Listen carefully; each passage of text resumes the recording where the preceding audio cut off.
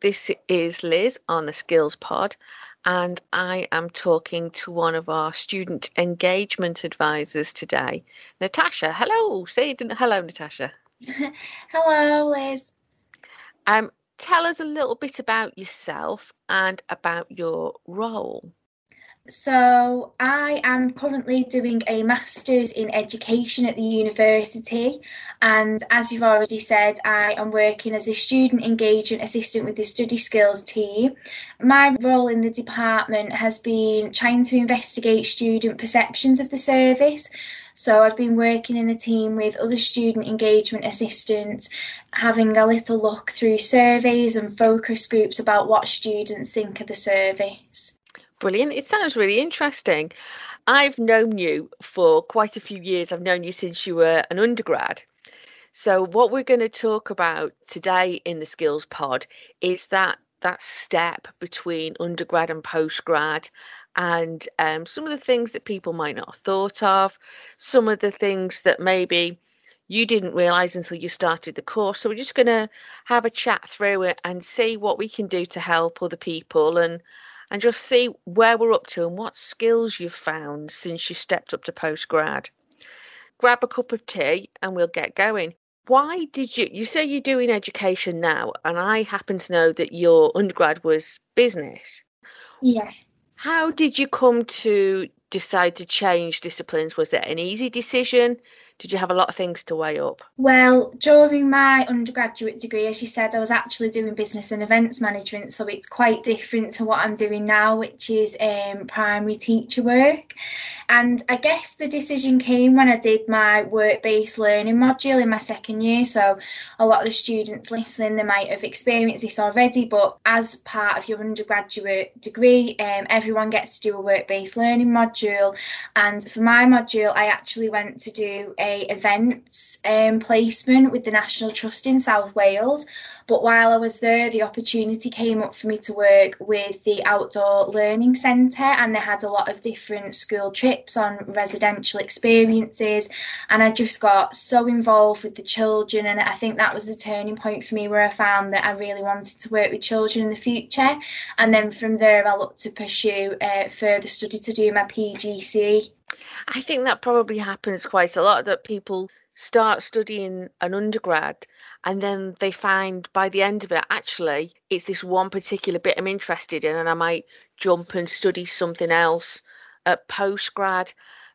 We see quite a lot of students in study skills who have maybe got a lot of work experience, and they've come to education after maybe a 20 or 30-year gap, or it might be students that did something in a completely different discipline recently or even a few years ago, and then they're coming back to study something else.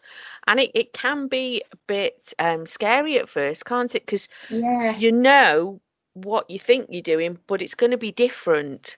Yeah, definitely. I'd say that, especially when you're doing one subject and it's very different to maybe something that you're going to go into. So for me, I was doing business management, and I was very aware after doing my undergraduate degree of everything that was required of me during this course. And then when you move to, further education, and this is in a subject that you've actually not got any professional experience in, it is quite difficult to make the jump. So I can see other students might be daunted about making the same move.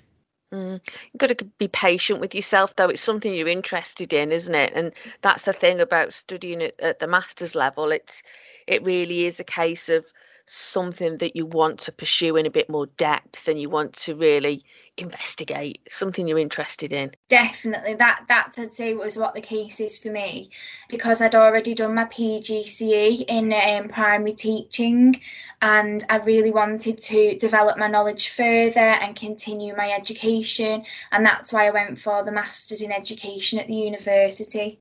Was there anything that you didn't expect was going to be different to studying postgrad? Did you expect it to be the same sort of time constraints as undergrad? Yeah, I think one of the biggest things when you move from undergraduate to postgraduate is sort of the change in your assignment results. So in my undergraduate, I was getting 70s. I was first in mainly all my assignments in undergraduate, but when I moved to postgraduate, I was finding that a lot of my assignment results were lower than what I was used to, and that reflects the jump in the work that you have to do. But when I first started to get results back, it was a bit of a shock. It was unexpected because you're sort of used to performing at a certain level and getting certain results, but when you do make the move initially, you might not find that your results are what you used to.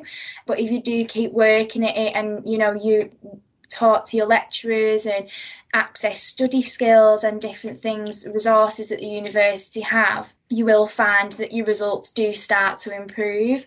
But that was something I didn't expect. I think I thought my results were going to stay the same that I was used to. That's it, isn't it? More is expected in order to get the same marks because of the level that you're studying. And I think it's also true that way an assessment's put together and the way you write an assignment, it might be something different from the experience you've had before. You might have written in a particular style before, or you might have been used to exams, had quite a few Yeah. exams in order to assess. And you don't tend to have assessments that are exams at master's level. So, if you're used to studying in a particular type of way, and then you come in and you get in just a couple of maybe 3 or 4 thousand word assignments Mm. over one module, and you're like, oh, Yeah, that I think I've been through that experience on my journey going from undergraduate to postgraduate study. And in my undergraduate, I did a lot of reports and exams because I was studying business. And then in my postgraduate, in my master's, which was education focused, I've been doing portfolios and, as you said, assignments that are maybe 5,000 words long, and it's a difference, and it's learning the new styles that are required for the specific course, and making sure that you're meeting the expectations of that course. mm. I think there's a higher element of planning as well sometimes.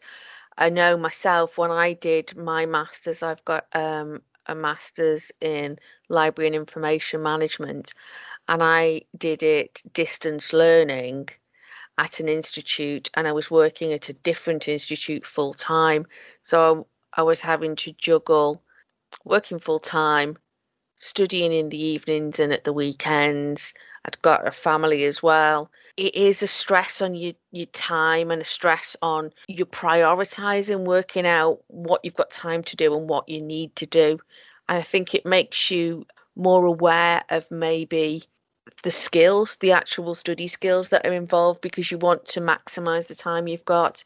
Have you had any of those sorts of considerations? Definitely. I really felt what you were saying about planning and making sure, you've got to have good time management, definitely, and making sure that you are meeting deadlines and you're doing everything you need to be doing at the right time, but also making sure you've got a good work-life balance. You have got different dedications, like you were saying, you've got family, and, we've all got different commitments that we do need to keep, and it is just making sure that you do plan your time. And at postgraduate level, I have found through feedback that you do need to be more critical maybe than you would do in your undergraduate work. So that's something that I've definitely had to work on, and the university is amazing. It's got so many different resources that you can access to develop whatever skill you are looking to. So for me, it was being more critical in my writing for my assignments, and there's so much support on study skills. So I'd really advise any new students or current students to really utilise the resources that are available for that. Brilliant. I think you're right as well. It's easy to know that the resources are there and it's easy to be like, oh, I'll use those later. But if something gets in the way and maybe your planning goes awry or you're doing things at the last minute, you don't necessarily employ everything that's available to you. Yeah. And study skills, as you were saying before, if you get feedback on something that's a little bit unexpected and you're thinking, well, why have I got that? I'm not quite sure where I need to go or what I need to do. We've got a whole load of developmental tools, and we've got the one-to-one appointments, and we've got the feed forward service. So there's all sorts of different ways that we can support any skills gaps or any kind of support on looking at level 7 and how critical they might want you to be, how you analyze the information, and you examine where you think about something and where you are on it. That academic voice coming through is quite a strong element at master's level, isn't it? It's thinking about the evidence and judging it and putting your perspective and your spin on what you find, so that you're potentially pushing your depth and knowledge and understanding of the subject a bit further and deeper. Yeah, I would definitely agree with that. Having your own academic voice, and you really do have to push that through in a critical manner at master's level, and that's what I found I've had to do specifically with my work, especially with the assignments I've had to do with education. So you do really need to develop that academic voice. And it's not an easy thing to do either. I know we see plenty of undergraduates who have a go at it, but if you maybe haven't written a lot of assignments, or you've not had to look at the layout in the way that it gets done in the UK as a piece of academic work, you're not maybe thinking about what they want. And, we're not mind readers. The lecturers give you the assignment brief, they go through the information, they give you the lectures, but at the end of the day, when you're sitting there trying to come up with an assignment plan and then trying to put the plan into action and work out if you've done enough reading and what you're going to maybe think about something, it takes time to think about it, doesn't it? Yeah, it definitely does. And it must be very hard, for students that are coming in and maybe they've not experienced the way that it's formulated in UK universities. And I would just encourage students to really reach out to the resources and services that are available, because it will really help with that transition. And there's so many e-resources available now as well, that you can spend quite a bit of time doing research and you never actually leave your computer. Sometimes talking to study skills advisors, as well as cohorts, your own cohorts, and the people that are your lecturers and your department supports and your PATs, we're all here to help you to get through your degree with the best results you can, and coming out feeling that, you've really changed, you've developed, you have got a mastery of the subject that you're examining. I would definitely just agree with what you said there, Liz, about, there's so many services at the university and they are all there to help you. From my first year in my undergraduate at the university, I've been so supported by all these different departments, and it really has helped me develop so many academic skills and my ability to complete assignments and do well. So it is something I'd really recommend. And that's a good point as well. Sometimes we run out of time to finish, or we're not quite sure how to finish. If you have problems along the way with the planning, if the plan is not going to your plan, then you can run out of time and you end up rushing things at the last minute. I know you, and I've known you for a few years now. You are so good at planning. You're meticulous at planning, aren't you? And that's such an important skill. Yeah. Tell us how you do it and why you do it. Well, I do think it's something I've developed over time, really. Staying really organised and making sure that you're aware of all the things you need to do. I'm a big advocate of to-do lists, so I do have ongoing to-do lists of things that I need to crack on with. And then it's really good to be able to prioritise tasks that you have to do. So things that are the most urgent, being able to identify what those tasks are and getting them completed, and then moving on. But I do just think having, good time management and being organised will just really help you stick to a plan as well.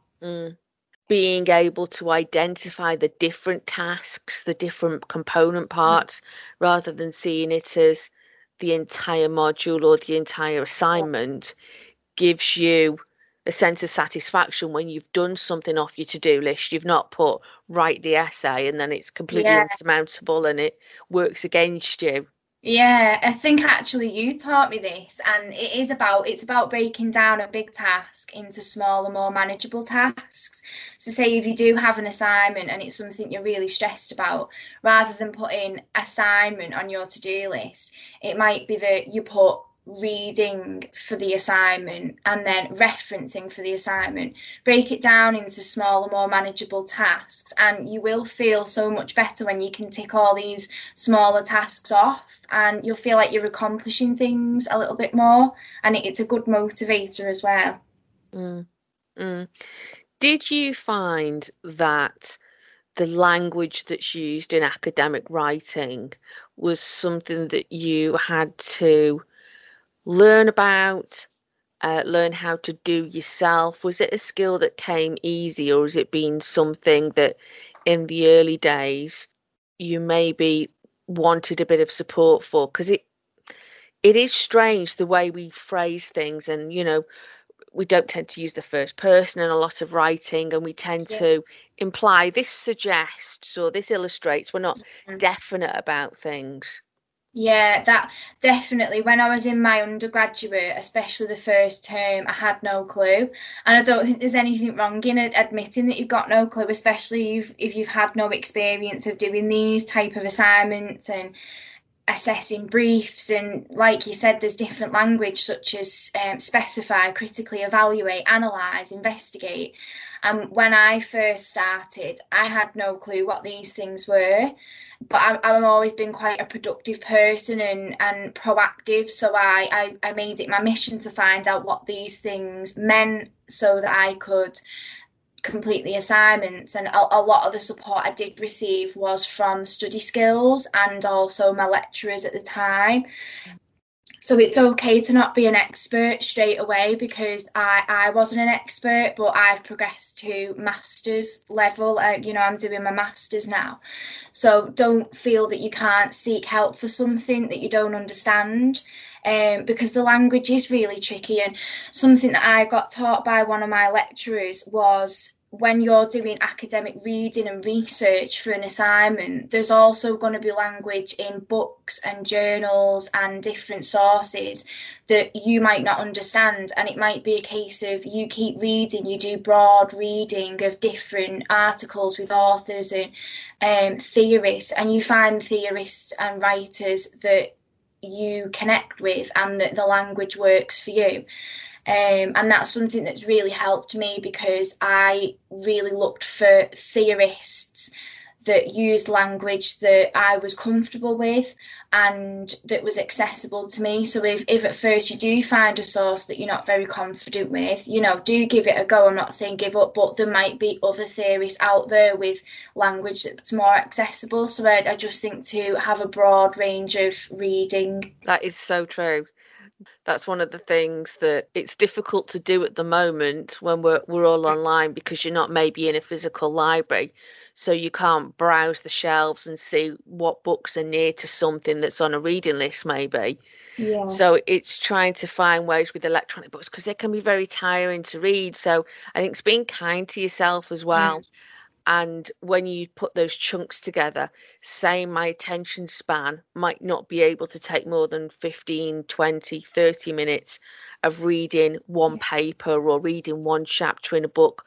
Don't try and do it all at once, but that being active when you read and ask questions and interrogate. And if you don't understand it, see what else you can get into that might give you a bit of context, might give you some support. It's all ways to kind of open the door a little bit more so that you feel as though you're part of the conversation. You don't feel as though it's beyond you and you're really worried about where to go next. Something I'd just add to that, Liz, it's reminded me of something from my undergraduate when I was working on an assignment. I'm not sure when, but I'd been in the library reading for hours, and it wasn't a good strategy because you do need to take regular breaks, and this is where I learned that. And the following week or something like that, I went back and I really broke up my strategy, where I'd do a little bit of reading, and then I'd come away and do a little bit of writing, and then I'd go back and do a little bit more reading and then have a break. So I think it's sort of chunking up your work and having a switching between the different things that you want to do. And another thing I found was, when I had read something, I might shut the book and think, oh, well, what did I actually learn from that? You might not feel like instantly you've learned something that you can use in your assignment or something similar. But later on the next day, I woke up and was like, oh, this clicked in my mind. Sometimes you just need a little bit of time for your mind to process everything that you've been researching and reading. So don't worry if you spend a lot of time reading and something doesn't click straight away. It might be that your brain just needs a little bit of time to process it and make connections with other things you've read and with the assignment title, and then later on things will click, and that's like a eureka moment where things start to just connect for you. It's true. It's true. Yeah. It's quite good sometimes, like if you are working while you're doing your studies, if you're maybe on a work placement, if you're teaching, if you're a social worker, if you're working in your own business, whatever it might be, Yeah. if you do some sort of mundane task, or if you're doing data processing or whatever, Mm-hmm. your brain's still going in the background, and it might be thinking Yeah. about something that you read last night or 2 days ago, and Yeah. suddenly you go back to it and it's like, oh, right, now I know this is what it means. Yeah. That's what I I think. totally agree. I feel like with my masters that I'm doing at the minute in education, I'm also doing supply work alongside it. So I am still going in the schools, and there's been cases where I've been learning things about complex behaviours and attachment theory. And then when I am in the school, things that may not have made complete sense, or things that may not have clicked, when you're in the setting and you're outside of the learning environment, things almost start to connect because you're in a real life situation. And I think that's a really good experience as well, because you're experiencing these things that you've read and learned about in lectures and seminars, and then you're experiencing it in real life. So anyone that's on a practice-based course might experience that as well. It's really good. And I suppose it can work the other way as well. If somebody had been working in the field for 15 or 20 years and then comes back and studies it, you can maybe see some of the theories behind the management decisions that were made, or the way they might have a department set up that potentially hadn't occurred to you before. Business practice, you didn't realize that there was a theory behind it. Yeah, definitely. I think I relate to that as well, because I came into my master's from doing a PGCE, which, if anyone doesn't know, it's teacher training. And after I did my teacher training, there were some things that I was like, oh, why was that decision made? Why was this strategy put into place? And because I have gone on to further education in my master's and I'm developing my own knowledge, those things are now actually making sense. So I think I really agree with you there. Like maybe mature students or pitch students returning to higher education, it's really good to have those moments where things just start to click.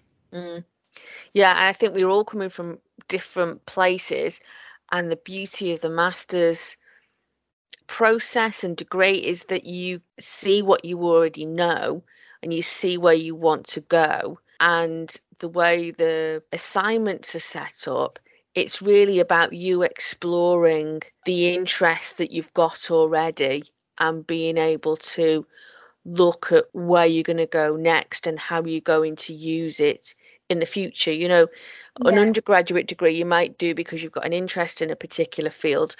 People who tend to do masters have got specific things very often they want to do with it. It's a little bit more with a career in mind, or with a job they're already doing in mind. So it's already got that focus, and you've already got the reason for doing it. Yeah. Building on what's already there in your head, what you're learning about, what you're hearing about, what you're thinking, and that you're going to do something with it after uni. It's going to be valid skills that you're going to put into practice. Yeah, definitely. I would say that that applies to me because with my masters, I've carried on my own education into education, and it is just to develop myself, my skills, my knowledge, to be a strong teacher. And I do have areas of interest that I have pursued through doing my masters. So I'm very interested in complex issues and behaviours in children. So I have had the opportunity to study and do work for that at the university, so that when I do leave, I'll be in a position to work with children with complex behavioural issues. So it's been a brilliant experience for me. That's amazing. Natasha, it's been great speaking to you today. We've really gone into reasons for doing a master's, the ways that people might have different experiences, and the kind of knowledge and skills that everybody brings to the Mhm. course. It's been great talking to you. Thank you for coming on the Skills Pod. Oh, thank you for having me. I've really enjoyed it, Liz.